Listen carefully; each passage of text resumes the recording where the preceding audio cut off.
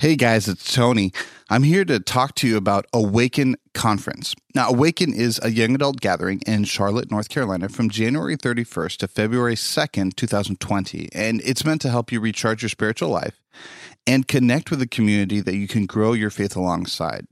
Now, this year's presenters include a killer lineup with Caleb Isley of Humans of Adventism, and of course, a friend of the podcast. He's been on a few episodes. Kim Cove, a licensed counselor, and Randy Ban, the creative producer at Nike World Headquarters. The keynotes will be brought by Ben Lundquist of the Rise and Lead podcast, a good friend of mine, and an amazing speaker. Trust me, guys, you will not want to miss out. And Absurdity will be there. So me and Becker, you get to see us if you come out. Would love to come and talk to you. We absolutely think that this is something you're going to want to come and see. Speaking of, if you enter the code Absurdity at awakennc.com, that's Absurdity, ABSURDITY, at awakennc.com, you're going to get a 10% discount. We'd love to see you there. This is absolutely something that we support, and we think that Awaken is a part of the growing church movement that we want to see moving forward. Once again, if you enter code Absurdity at awakennc.com, you'll get a 10% discount off the initial price. Love to see you guys there. Today's episode of Absurdity is sponsored by The Haystack. The Haystack is a voice for young adults in the Seventh-day Adventist Church that produces articles, music reviews, videos, and more. To check them out, go to www.thehaystack.org. The Haystack, life, culture, theology.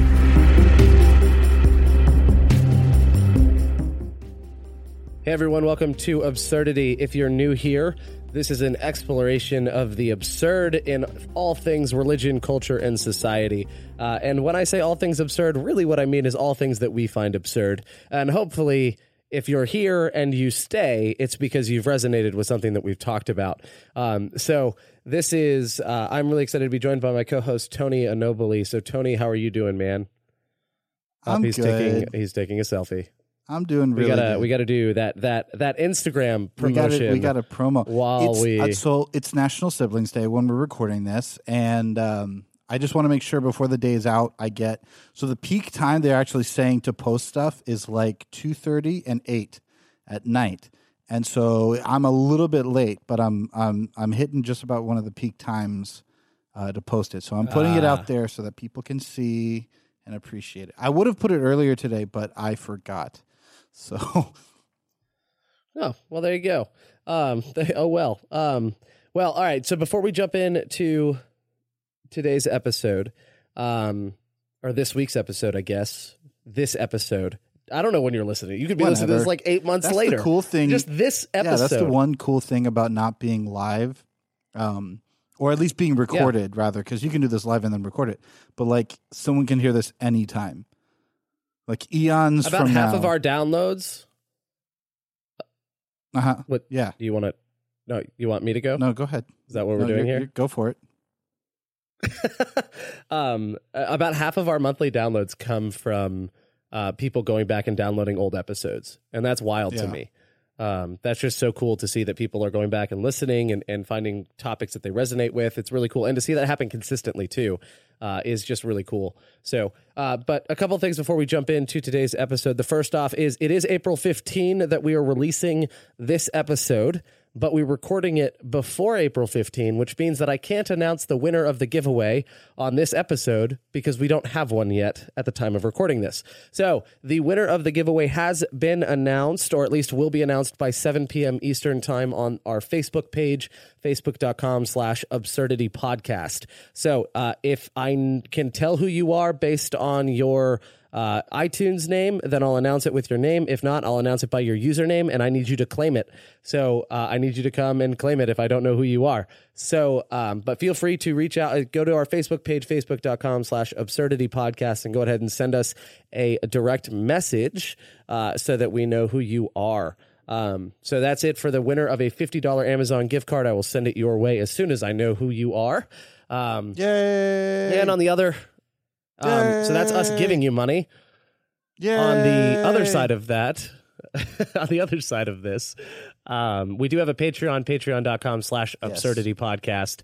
You like how consistent my URLs are? If you want to donate and support this, Patreon is like the monthly version of Kickstarter, where you can keep supporting your creators that you follow. And we do ad-free episodes for every tier, and we do bonus episodes per month for or on a monthly basis for those who donate $5 or more per month. So go on, head over there. I have some cool plans coming their way in the future as that community grows. But today, Tony, talking about a growing community. Look at that segue. I am really excited to talk about this. You sent me this, actually. So you sent me an article from Relevant on Twitter. This is how we discuss all of our episode ideas. Usually it's just like DM each other links. DMing on Twitter, just like, dude, what about this? You need to see this. Yeah. Our it's great too, because it's an archived message. Yeah, so we right? can like go it's an back archived conversation.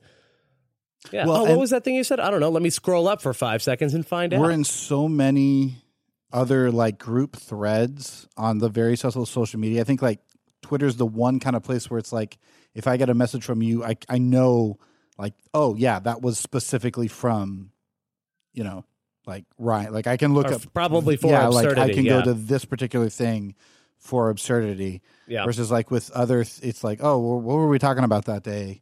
I have to go back like 3-4 months. With that one, it's just like the link plus what do you think? Plus maybe a message from the other person. And it's just like really easy to find. Honestly, my biggest pet peeve with group threads, I wouldn't mind group threads if they always included people with the same phone. The problem is that there's always one Android user. And that's the thing, is that there's always one. They messed it up for everybody else. Yep. At least they got over the problem where sometimes it would send like an individual message out to everybody rather than like, at least they were able to fully fix that consolidation problem. But man, I hate not being able to mute, name conversations, things like that. So like naming them is the biggest, because naming helps me actually sort them all out. Otherwise, I feel like I'm getting inundated the same way I do with social media in general. It's super frustrating, but oh well. So now that we've sufficiently gone off topic, Tony, you sent me a relevant article on churches, and I don't want to spoil it, so I'm going to go ahead and let you give us kind of a rundown of what that article was, since you're the one who found it. So I'm going to actually go and find the actual article. That way. Is that because you forgot it? No, but I want to make sure. I want to make sure that I'm actually saying the correct thing. Oh, that's not you.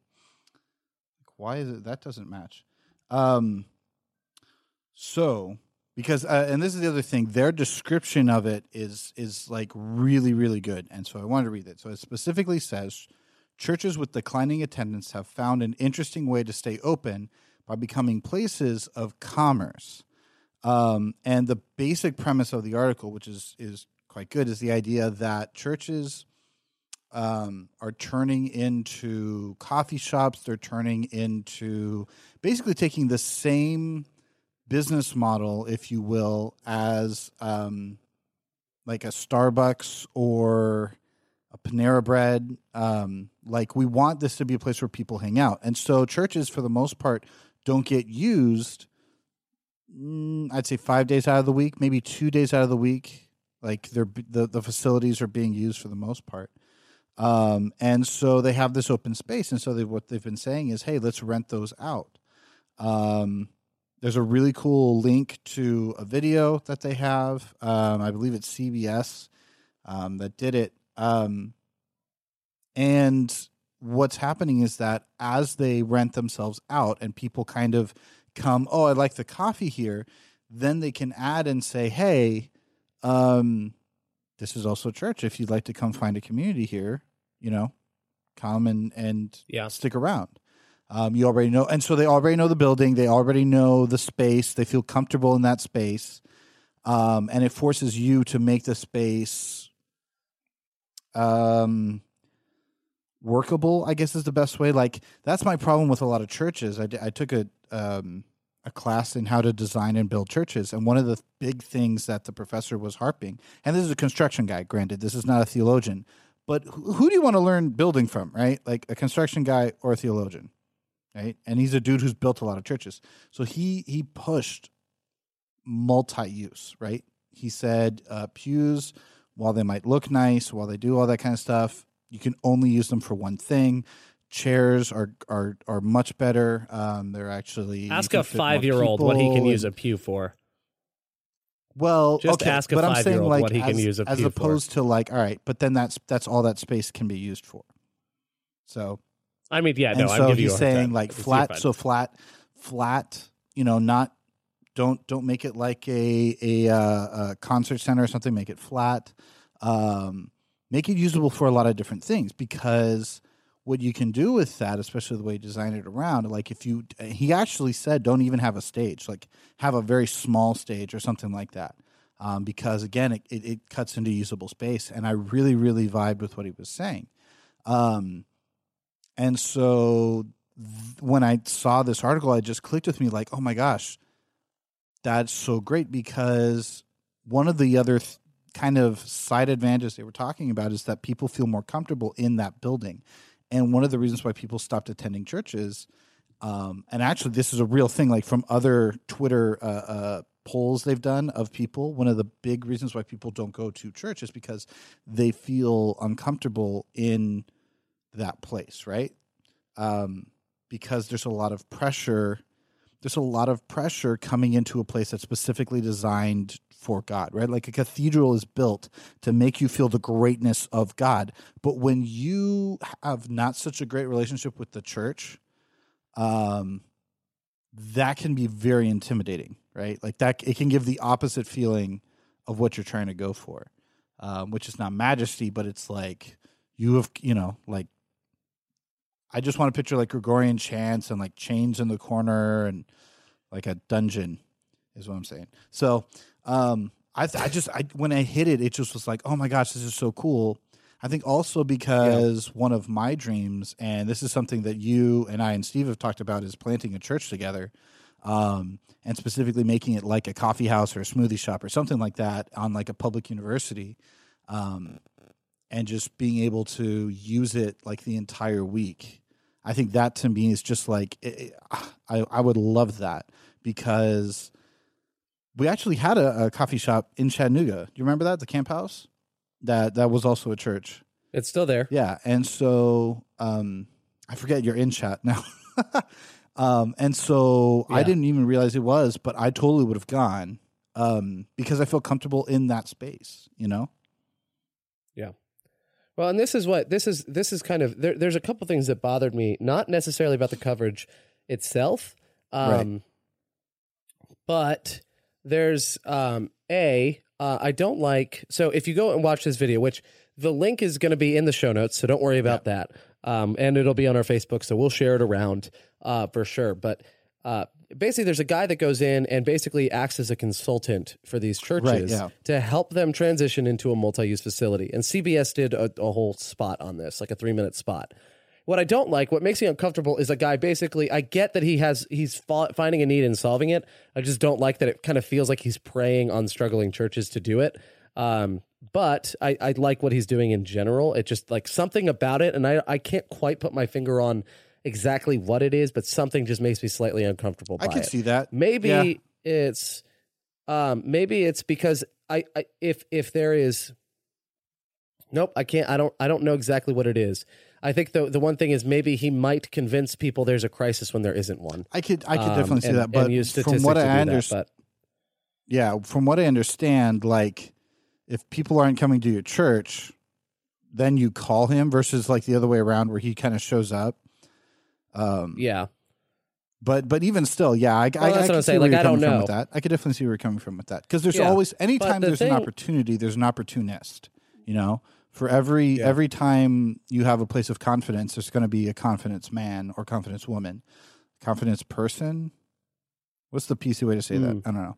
A con person. Anyway, but the point is that I could totally see how taking advantage of a church, especially one that maybe can't help it, can come across that way. But in my head, I'm like, man, I see so many churches that are floundering and don't have a way out. And if this guy's offering a way to make them relevant, like not just that they're relevant, but they also can actually make money as well. Like, I'm like, all right, well, hey, it's best of two worlds, right?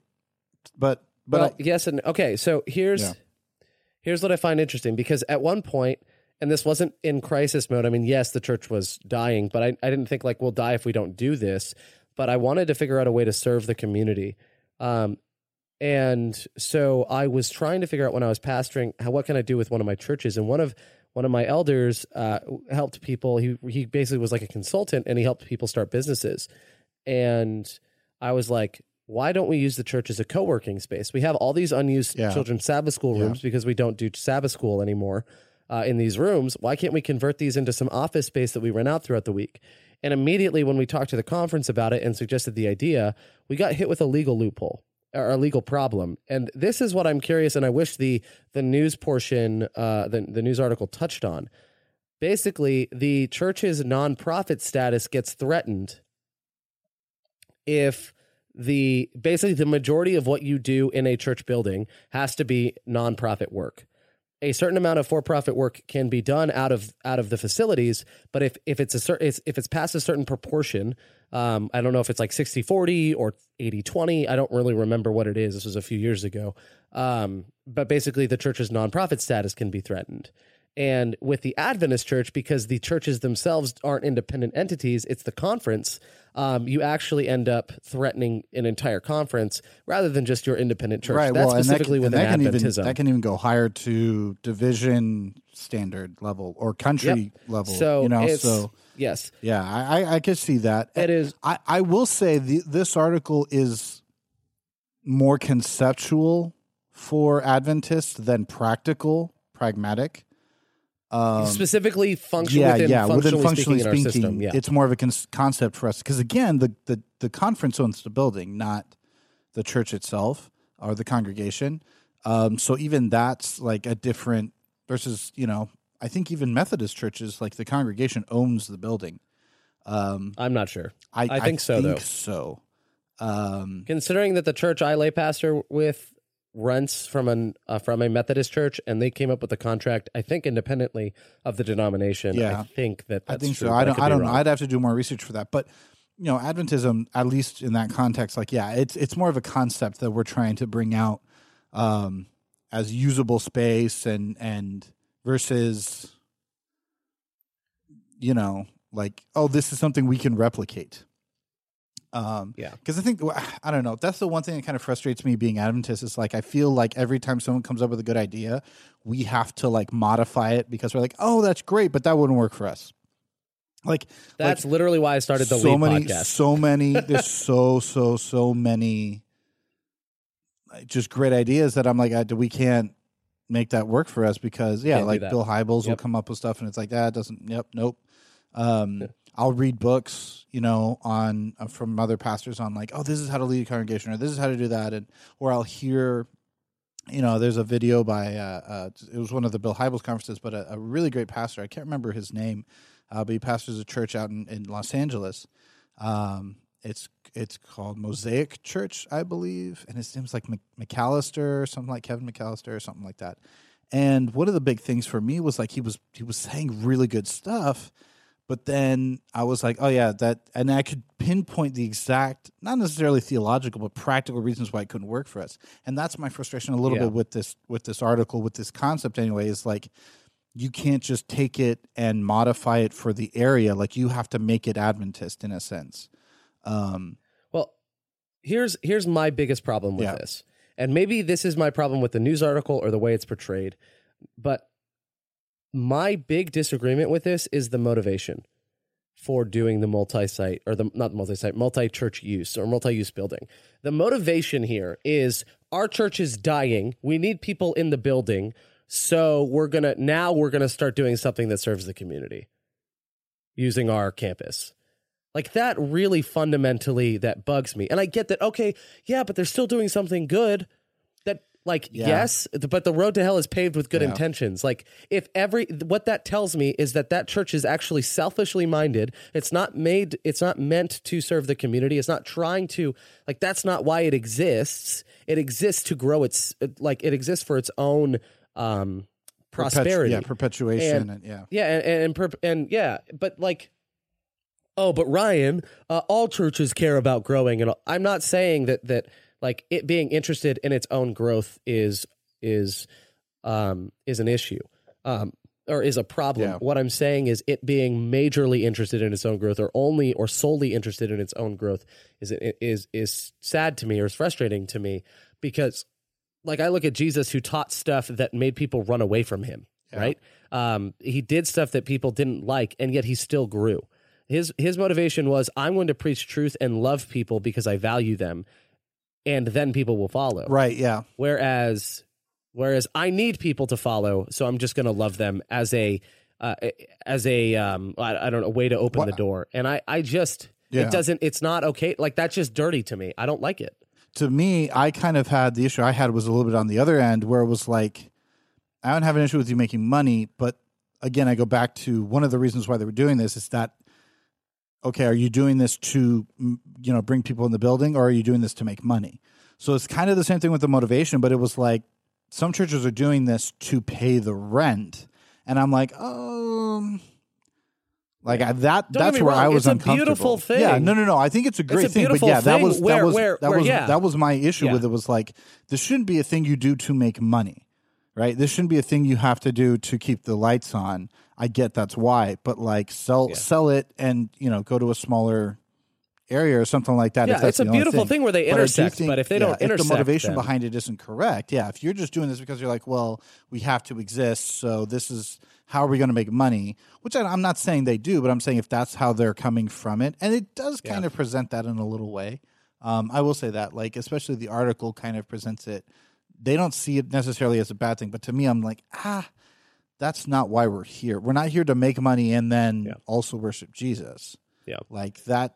Well, the money thing should be a secondary benefit, which is why I said, like, it doesn't bother me what he's doing as long as they're like, hey, and we get to, we're relevant.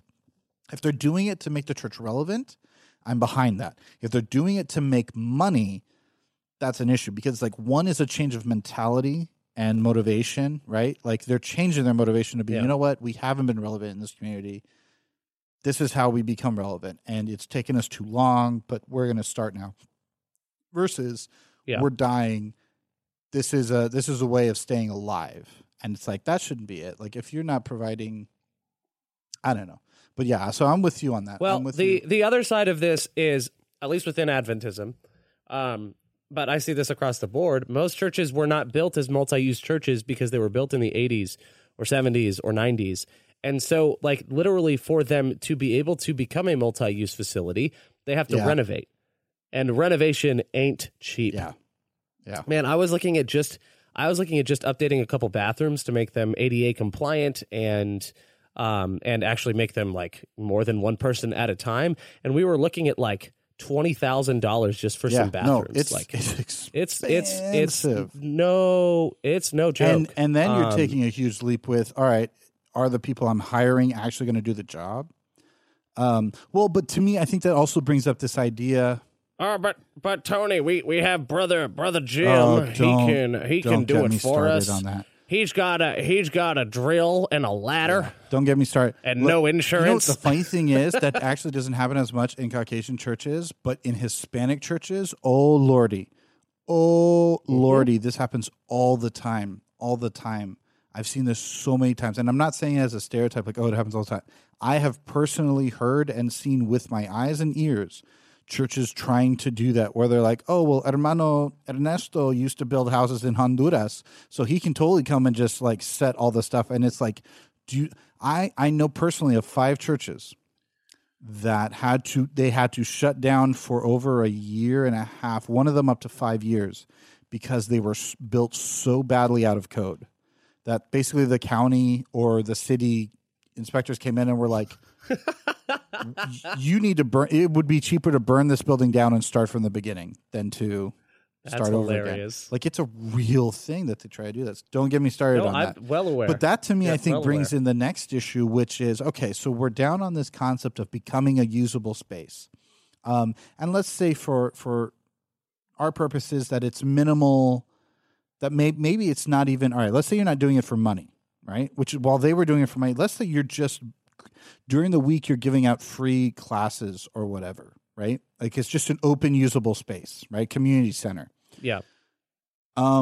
where do you draw the line with what you are comfortable with what you are going to allow? Yeah, I love that. Like the examples in the news article were like yoga, Tai Chi, yoga classes, Tai Chi. I know of an Adventist school that does Zumba classes on Wednesday nights. They open up their cafeteria and they move all the tables out of the way and they do a Zumba class in there. The next question becomes, if you could convince all of your church members to do this model, the next question becomes what's appropriate. That's, I think, where it becomes difficult. And I think one yoga, Tai Chi, and maybe Zumba wouldn't be allowed in a lot of churches that I can think of. Majority of them. But the one example that I loved from the news article was one of the pastors was saying, we did say no to someone. And it was a person it was an entrepreneur who was doing pole dancing classes. That was, and we had to say no to that. That was hilarious. I think so. Yoga, Tai Chi, and pole dancing. I think it's hilarious too. I mean, if the church can, like, pole dancing, I understand, is a legitimate form of exercise, right? Like, I'm not knocking it as an exercise. Like, it's very tough to do. It works a lot of different muscles and stuff. But I'm just like, I would love to watch someone try to pitch that at an Adventist church. I would literally pay money, just one board meeting. That's all I would want, and I would be happy for the rest of my life. Like, I would be happy. You can do this. You can be the change you want to see, Tony. You can pitch. No. Someone else pitch a pole dancing class. Let me rephrase that. I want to watch someone. I would pay money to watch someone else pitch a pole dancing class. Fair enough. I think the line is determined by every individual church. The same way that we determine other lines with what we do. It's for me.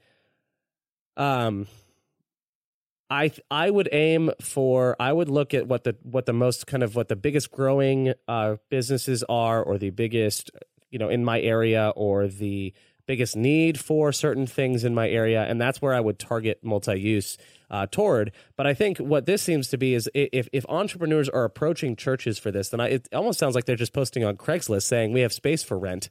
On community bulletin boards, we have space for rent. Come call us and let's make this work. So honestly, I think it should be taken on a case-by-case basis. I don't know that there is if you're going to do it, just do it. I remember one area, it was an urban church, and I can't remember who was telling me, and I can't remember what they were talking about, but they were saying how there was a group that wanted to use the facilities or as a restaurant or something like that, but they wouldn't let them work. Or no, they wanted to buy the property and build a gas station there or something, and they were like, no, we'll only do that or rent the property or something like that, because buying they could do it on their own. But I think they wanted to rent the property and use it as a gas station or a store or something like that. And they were like, no, we'll only do it if you don't work, or if you don't open on Saturdays, and you don't have caffeine, and you don't serve meat. And it's like, this is in a super, super duper high Ritz area. It's a place where a lot of people would be. They would make a ton of money. It's a super smart thing, but it's like, all right, they've put so many restrictions on it that nobody wants to touch it now. You know what I mean? And it's like, you're losing a legitimate, it wouldn't put you in doubt because you're just renting it wasn't a legal thing. Like, they were free and clear to do that, but they were like, oh, well, we'll only do it if you completely subscribe to our beliefs. And I'm like, how?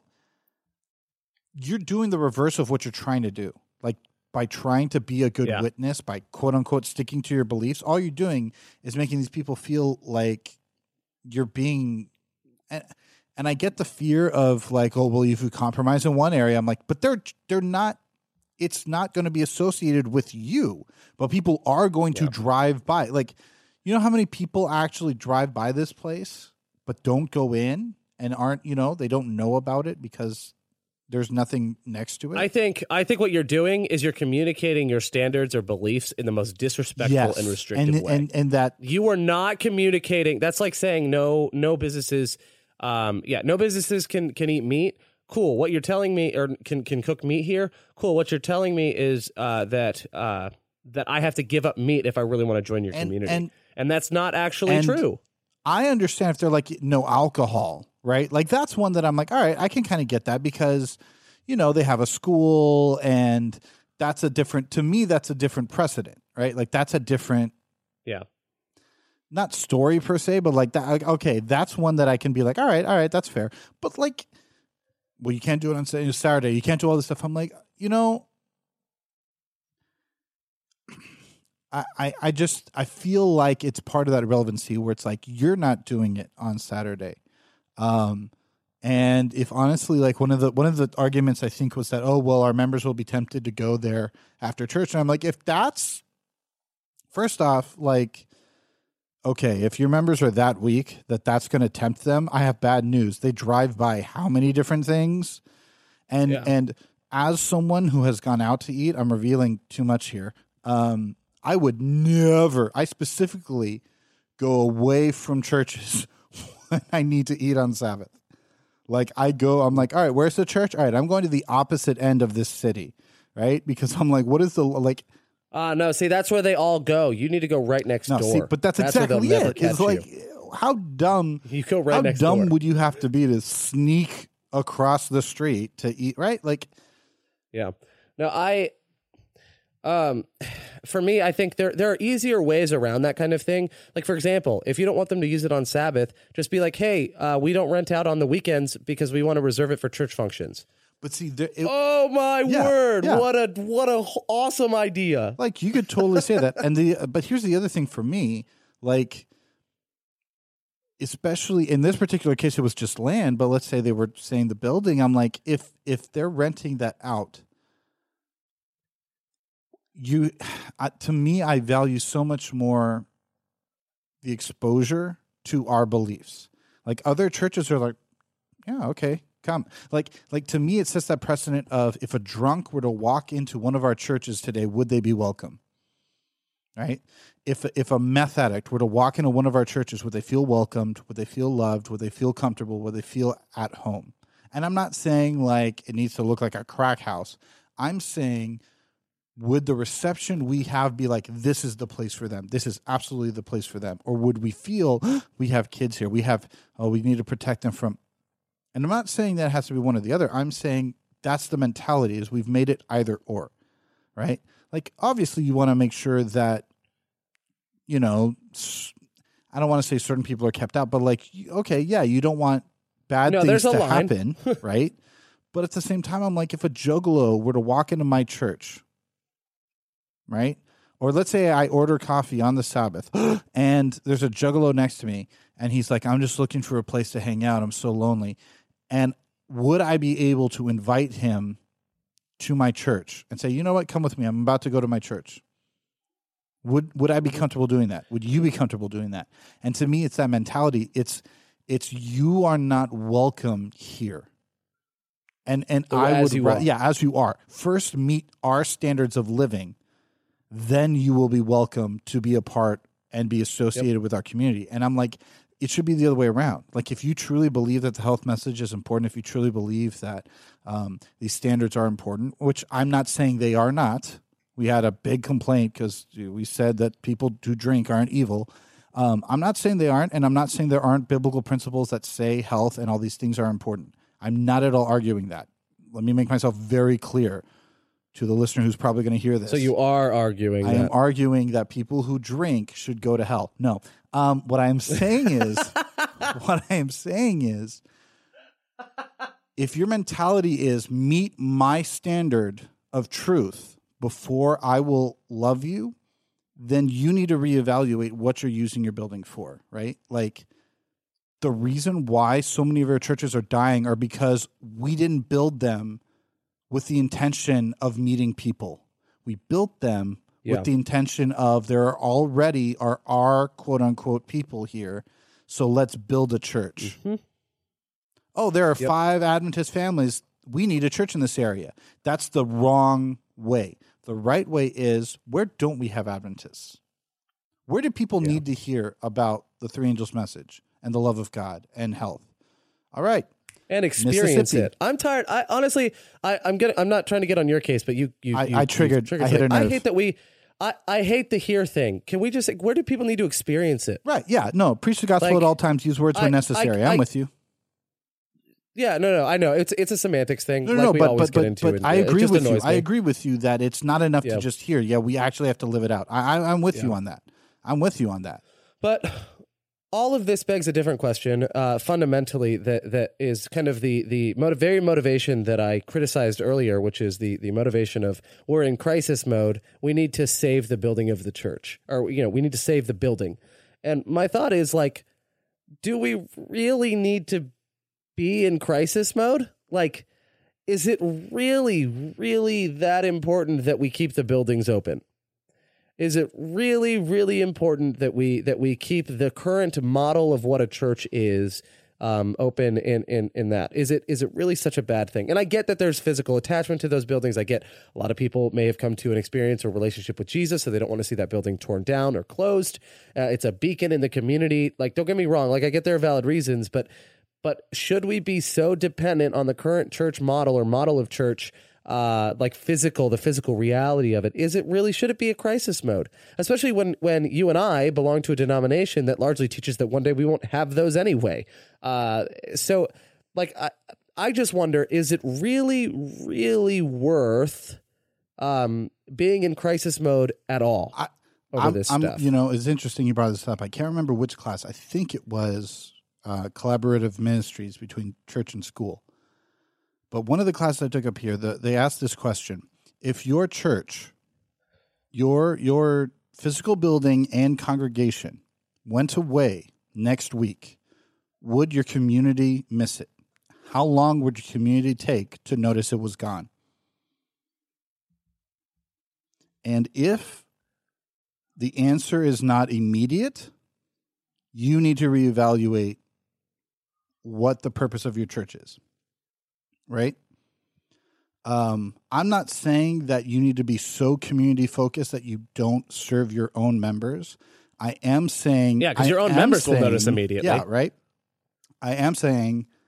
Well, but see, to me, membership, if you are a member of the church, not just like a visitor, if you're a member, you go away too. Like, you all get raptured, right? I don't believe in that, but let's say you get raptured. How long would it take your community to notice it, right? If not right away, all right, then you need to change some things. If it's not within, I think they actually said if it's not within a month, you need to start evaluating. And I'm like, that's too long. Like, I'd say 2-3 weeks at most, right? Yeah. Maybe to the end of the next week. Because to me, it's like if you, that was my struggle. I loved the church I went to when I was pastoring, but when I got there, they had 0 community ministries, and they had 0 ministries during the week. And I was like, this is not good. And when I left, thankfully got it, worked it out to where we had a ministry for the homeless and low income, so that now it would get missed, right? People come on Wednesday nights to our youth service and stuff. So like people would notice if our church went away all of a sudden, and they have a school as well. So that's also relevant. I should mention that. So they wouldn't miss it for that. But to me, I just go back to like when I first got there. Yeah. If the church went away, the school might still be there, but if the church went away, yeah, I don't think a lot of people would. My thought is, if your faith is at all tied to the existence of the building, or is it all tied to the ability to go to a specific place on one day a week, then I think there's a problem. There's a red flag with your faith. That's kind of where don't get me wrong, okay? Don't miss. I'm not saying any more than what I'm saying. Yeah, okay? yeah. As example, I think there is very much so. There is a need for a time of gathering as a community, for corporate worship, and for some sort of objective perspective being taught to our lives, right? Someone outside of our own friend group, our normal talk, our normal whatever, that it brings us a teaching that we are not qualified maybe to even have studied corporate on worship. Our own as lay members. Yeah, corporate worship. Yeah, like absolutely. I believe in, but do we need the physical church building for that? Or can that not, is your faith or the strength of your faith really tied to the building, or is it tied to the people that you do life with? And for me, and obviously the God that you believe in and have faith in, that's kind of like a given. But like for me, I think it's more tied to the God in the community, and it shouldn't be tied to the building. That's where I'm sitting. I'm going to start putting in my little nerd moments. We need a jingle for that. We need a producer. Like, we need a producer who can just listen in and put jingles for these moments. Can Sugar be our producer? I literally was looking at her and thinking the exact same thing. Just anyway. So this is Tony's nerd moment. So Thor Ragnarok. Have you seen it? I'm pretty sure you just stole a transition from Freakazoid. I was from Arrested Development. Pretty that was sure. Arrested Development in my head. Okay. But yeah, it might have been from Freakazoid. Okay, which was yeah. So yes, I've seen Thor Ragnarok. Underrated show. Oh yeah, no, all of Steven Spielberg's cartoons that are one incredible. and not Static Shock. Was it Static Shock? No. What was the black? No. The black character. Yeah. No, he was the black superhero. He was like young, he was super hip, and I loved him. He was electric though. I want to say it was Static Shock. Might have been. Anyway. Yeah, it was Static Shock, but that wasn't. Yes, it's Static Shock. He was really good too. On like the WB. I thut you were still talking about like Steven No, Spielberg, and I was like, no, he didn't do that one. But he was the Static Shock WB those, like, cartoon really was incredible. Underrated shows. I wish they'd bring him back. Not the point. Yes. Anyway, so Thor Ragnarok. The big question, because the whole time he's trying to stop the end of the world, which is called why can't I think Look of at your this? nerd moment. It's God so of good. War. He's trying to stop I like watching Ragnarok you from struggle. coming, but the guy who starts anyway. Ragnarok is basically this end of the world sequence. It's apocalypse for Thor's homeworld. Basically Asgard, and he's trying to stop it the whole time. And then he finally, like, his dad comes to him in like a memory or a vision or whatever, and he goes, Asgard is not a place, it's a people. As long as the people are safe, there will always be Asgard, right? Mm-hmm. And so he realizes he has to start Ragnarok. Like, Ragnarok wasn't a prophecy of doom, it was a positive thing, saving salvation, people. yeah. And in that way I was like, oh, that's so cool. That's very much the apocalypse, judgment time. But that's the whole thing, right? Asgard, and that's the real question it's asking, is Asgard a place or a people, right? Is he saving a place or is he saving the people, right? Loki wants to be king of the place. He doesn't really care about the people.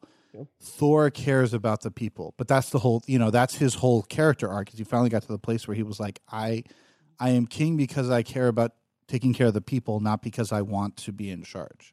Yeah. And then Infinity War happens and they all die. But that's, we don't. No. Half of them die. Half of them die. Half of them die. The good ones. Valkyrie is still alive. I hope so. Valkyrie's still alive. I hope so. No, it's confirmed because of the new posters. Is it? Because of the new posters. She's alive. I haven't seen them. If you haven't seen the new posters, they released. No, I'm not going to. The new posters that they released, they're like weeks old now. Chill. The new posters they released, some are in color, representing the characters who are alive, and some are dead, featuring the characters who have been snapped. And so that's Valkyrie is in the colored side. All right. So, and for not just for her. That wasn't a pun. I get. Yeah. Where the Avenge the Fallen, those type of posters. Yes, Avenge the Fallen. That line of posters. Okay, good. All right. Well, because she was awesome. Tessa Thompson was amazing. I agree. I want her in all of this stuff. Her and Zazie Beetz from Atlanta and Deadpool 2. Oh my gosh, the two of them. Put them in all of the things. And Gemma Chan, but that's not the point. So. But in Thor Ragnarok, and I think that's the question that a lot of churches need to start asking themselves: is your church the building or is it the people? And while most people, while the pat answer is, oh, well, it's the ecclesia, it's the people. Is it? Is it though? Because so many of these churches are dead.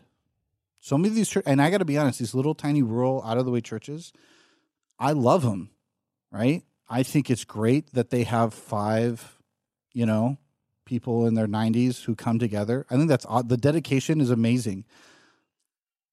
And I don't want to abandon those people at all. But we need to question, all right, how relevant is that church to its community at that point? Not in historically, not like, okay, what difference are you actually able to make in your community? I'm not saying that we want to abandon you. I'm not saying we want to throw you in the cold. But what led you to get to that point? For some churches, they're just in a place where it was inevitable, right? They were in a place that was sustaining on coal jobs, and those coal jobs are gone because coal is a disgusting, dirty material that we should not be using. It pollutes the air and destroys everything, and destroys the beautiful mountains that God gave us. Welcome to Politics with Tony. Yeah. Anyway, but those jobs are now gone, right? And so people are leaving those towns. And what do you do when everyone is left? Well, that church, for the 8 people that aren't on an income anymore, their lives aren't tied to that source of income anymore. Well, they can stay, but they're not really relevant to that community anymore. So those can be in crisis modes. But the majority of these churches are inner city kind of churches they're talking about, right? Suburb or city. And to me, I'm like, the question is not, should you be in crisis mode? The question is, how did you get there? And why did you let it get this bad? Right? Yeah. And I don't think you should ask, why did you let it get this bad?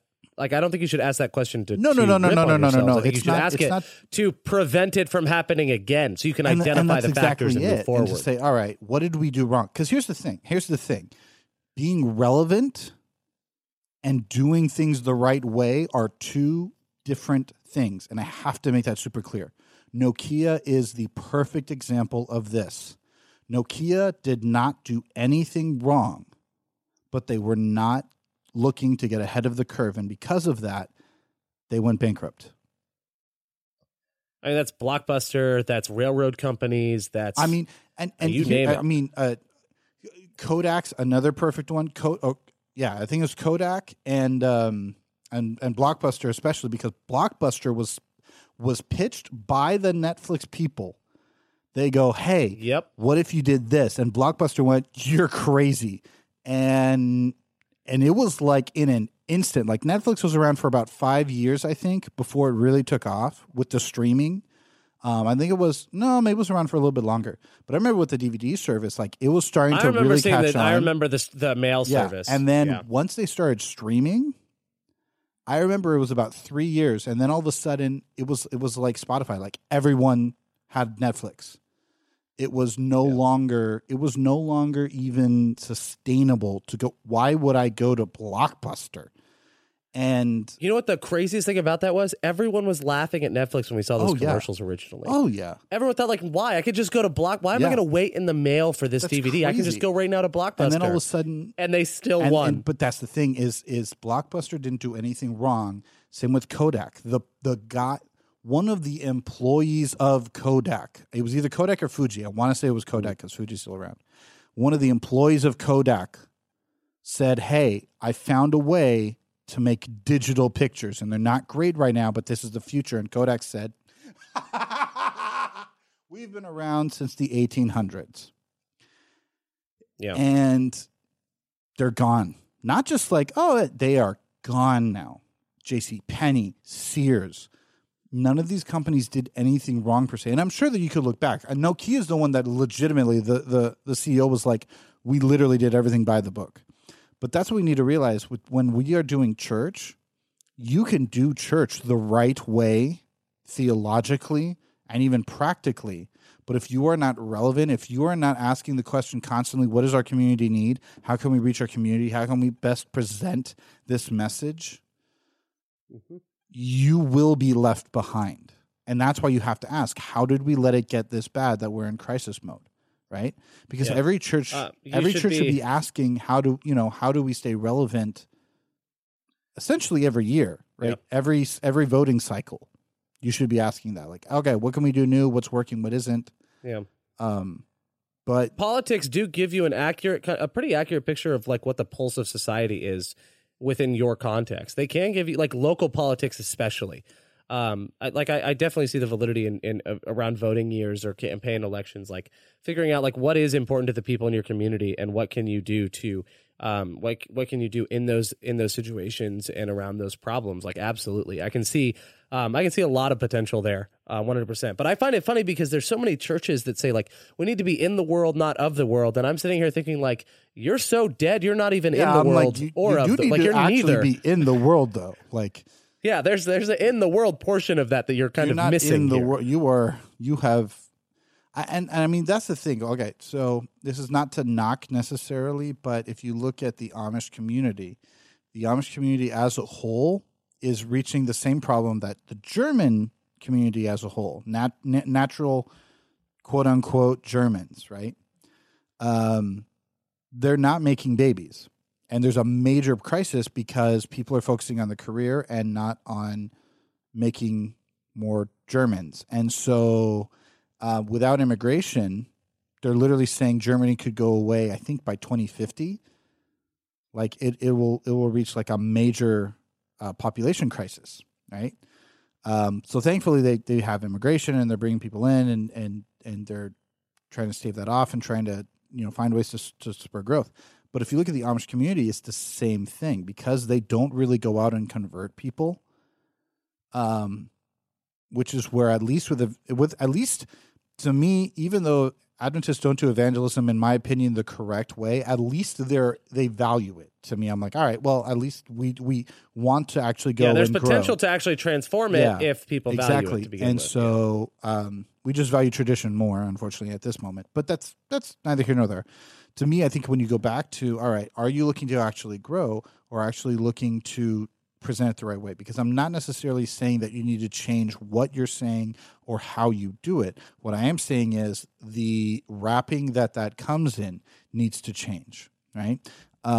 Whether that is becoming a yoga center, having dancing classes, whether that is opening a coffee shop or our church has the one that I was talking about. When they built their new church, they incorporated a smoothie bar in the lobby.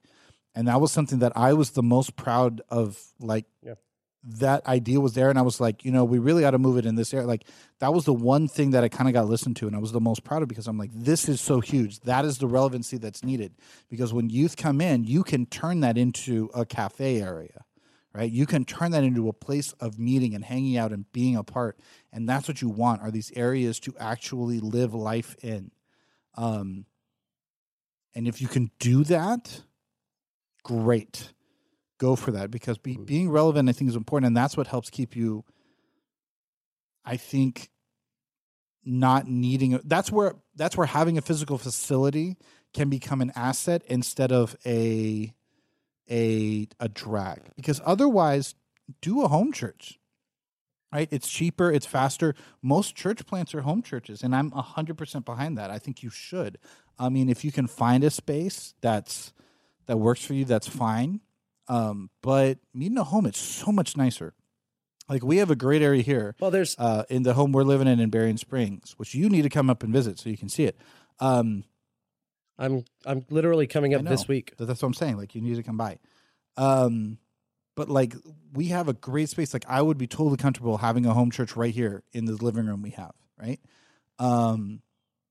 It would get messy. It would be an issue. For sure. Like, there would be a lot of complications with it, but I would totally love it because it feels warm. We have a Vespers that meets here, and it feels warm. Even when we have 20, 25 people, it still feels like people can know each other, they can talk to each other, they can meet. I've met some of these churches where you go, and it's like, even though it's a small church, I felt disconnected. I didn't feel welcomed. Right. And it's not necessarily just about how I felt. It was like, you are not doing certain things, right? From an analytical standpoint, I was watching and saying, you are not doing these certain things. You're not being relevant. They only use Adventist language. And those are the types of things that when you have a physical building, it allows you to stay within the bounds of what you're comfortable with. And you end up not being able to reach away and say, how is this impacting people? Right? Because I will feel uncomfortable walking into a cathedral in my jeans, but I should feel comfortable walking into a church in whatever I'm wearing.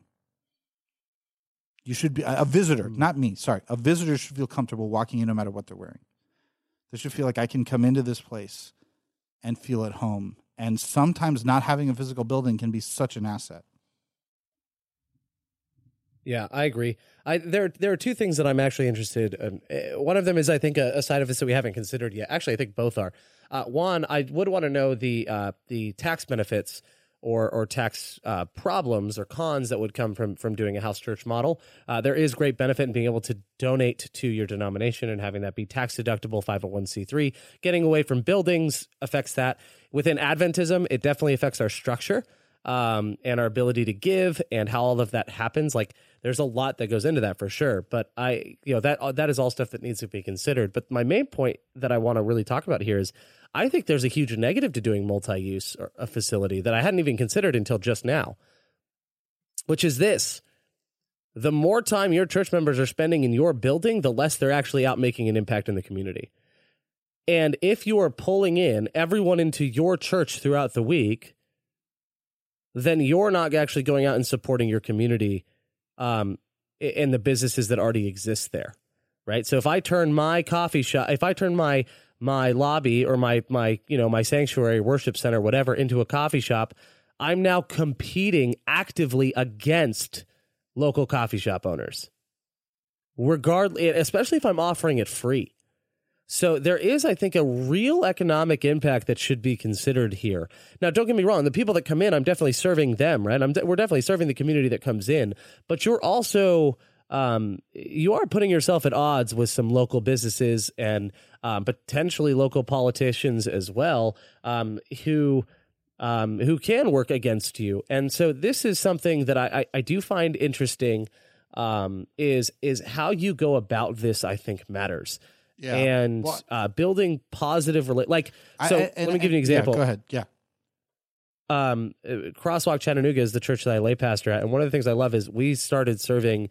We bought an espresso machine. We serve espresso on Saturday mornings for free. There's no payment allowed. But the beauty of that is we actually partnered with a local coffee vendor to provide what we do. Like, that's the kind of partnership that I would want to see if you're doing it in a local church environment.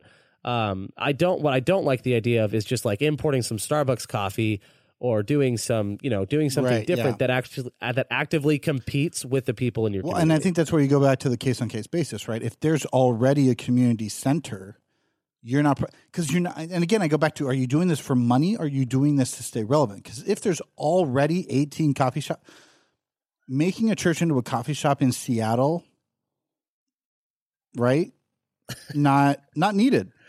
But having a community garden, you're making coffee shops into church. But having a community garden, right, in your on your church property, to me, I think that's it. It's like find the needs that need to be filled, and find a way to create a space in your church that can fill them, right? Soup kitchens. Traditionally, those have been also, there was a church in Florida that was like, they were a hurricane shelter, and they were so good that they literally became like the people who moved into the area were like, oh yeah, you need to go to this church, like know them because this is, they do it the best way. Yeah. And I'm like, that's perfect for Florida, right? What do they always need? Hurricane shelters. Why? Because every year there's a hurricane. It's almost like God is saying, don't live in this horrible place. And I'm kidding. To all Floridians, that was a joke. So is Florida. And I say that as a Floridian. But like, all right, New York. Community gardens, Portland, I don't know, hair dyeing stations, whatever, like things that are relevant to your community, whatever your community needs. I would love to do like a trivia night at your church, right? Take your facility and, and I'm not saying, oh, well, if there are, sports pubs or places in town, there wasn't any place in the town we were at that did like a trivia night. You know what I mean? Like, we weren't competing with anyone. Like, it wasn't a place to go do something like that. They just don't do that there. So it's like, find a way to do that. 5Ks, marathons, right? Oh, that's there, Portland. There you go. Do a 5K, right? Sponsored by your church. Whatever. Like, do something. Like over here, like they have a McKee. What is it? 10K? or something in Chattanooga. I don't It's remember. a race. Yeah. Now, ironically, it is sponsored by McKee Foods, which, they make Little Debbie products. So there's kind of a subtle irony there in that. But even then, Chattanooga is starting to become a green city, right? Like it's a health conscious place for the most part. And so I think that there's a lot of relevancy in that. And now people are saying, oh, hey, McKee Foods. Well, where is that? Oh, look, it's, Southern's helping out. Southern is doing this. Yeah. What's Southern? And those to me are the things that you can do to become relevant in where you're at. And I agree with you. Don't compete because, again, if the purpose is just to make money, then yes, then that is something that you're going to have to deal with. But to me, if the purpose is being relevant and becoming a part of your community, then you won't be competing because by nature, you're not. You're trying to find the space that is already needed. The things that are not being done. Yep. And I want to clarify here as we kind of wind down, because it can be easy to wonder, like, okay, so we talked about this, but what does this have to do with absurdity? I think the absurdity in this episode, the thing that we find absurd, and maybe we should start doing this to wrap up episodes, or maybe it should be the first question we ask after we introduce a topic is why is it absurd to us? Here's your moment of hooey. Churches should have been serving their communities all along. That's why this is absurd. Like, you should be doing relevant ministry in your city, neighborhood, suburb, wherever the heck you are. You should be doing active community partnership on a regular basis already. The fact that we are just now starting to become multi-use facilities is ridiculous to me. It is absurd to me that is so. So if you're curious, that's where the inspiration, I think, for this episode came from. Is like, really? I mean, great that we're finally doing it, but it really shouldn't have to take. It shouldn't take. It shouldn't take you needing to close the church for you to sit there and say, all right, how do we become relevant in our community? That should be a question that you're already asking. Yep. So for those of you out there whose churches are not on the brink of getting closed, start asking that question now. If you are not already. And if you are, start asking it before it's a problem. Continue to ask, right? Continue to ask the question, how do we stay relevant? How do we become an integral part of our community? So, do it. Yeah. I agree. Well, thank you guys for listening to Absurdity and for being on this journey with us. If you want to subscribe to us on Patreon, patreon.com/absurdity podcast. Every dollar helps us out and helps this podcast be successful. Tony, thank you for being on for this and being a part of this, man. I love you. I love you a lot. For all of those who can't see, I'm doing finger guns to Ryan. Yeah. It's pretty great, actually. Visual gags and podcasts are always a great thing. And if you follow us on iTunes, please don't forget to rate and review us. That helps with visibility. Tell a friend about us too. I don't know why I haven't been saying that, but tell a friend about us. Share the episode on Instagram. Do whatever you can to help us become more visible.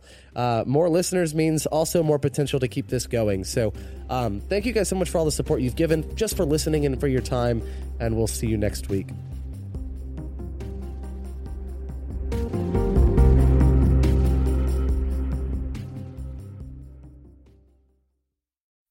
Today's episode of Absurdity is sponsored by The Haystack. The Haystack is a voice for young adults in the Seventh-day Adventist Church that produces articles, music reviews, videos, and more. To check them out, go to www.thehaystack.org. The Haystack. Life, Culture, Theology.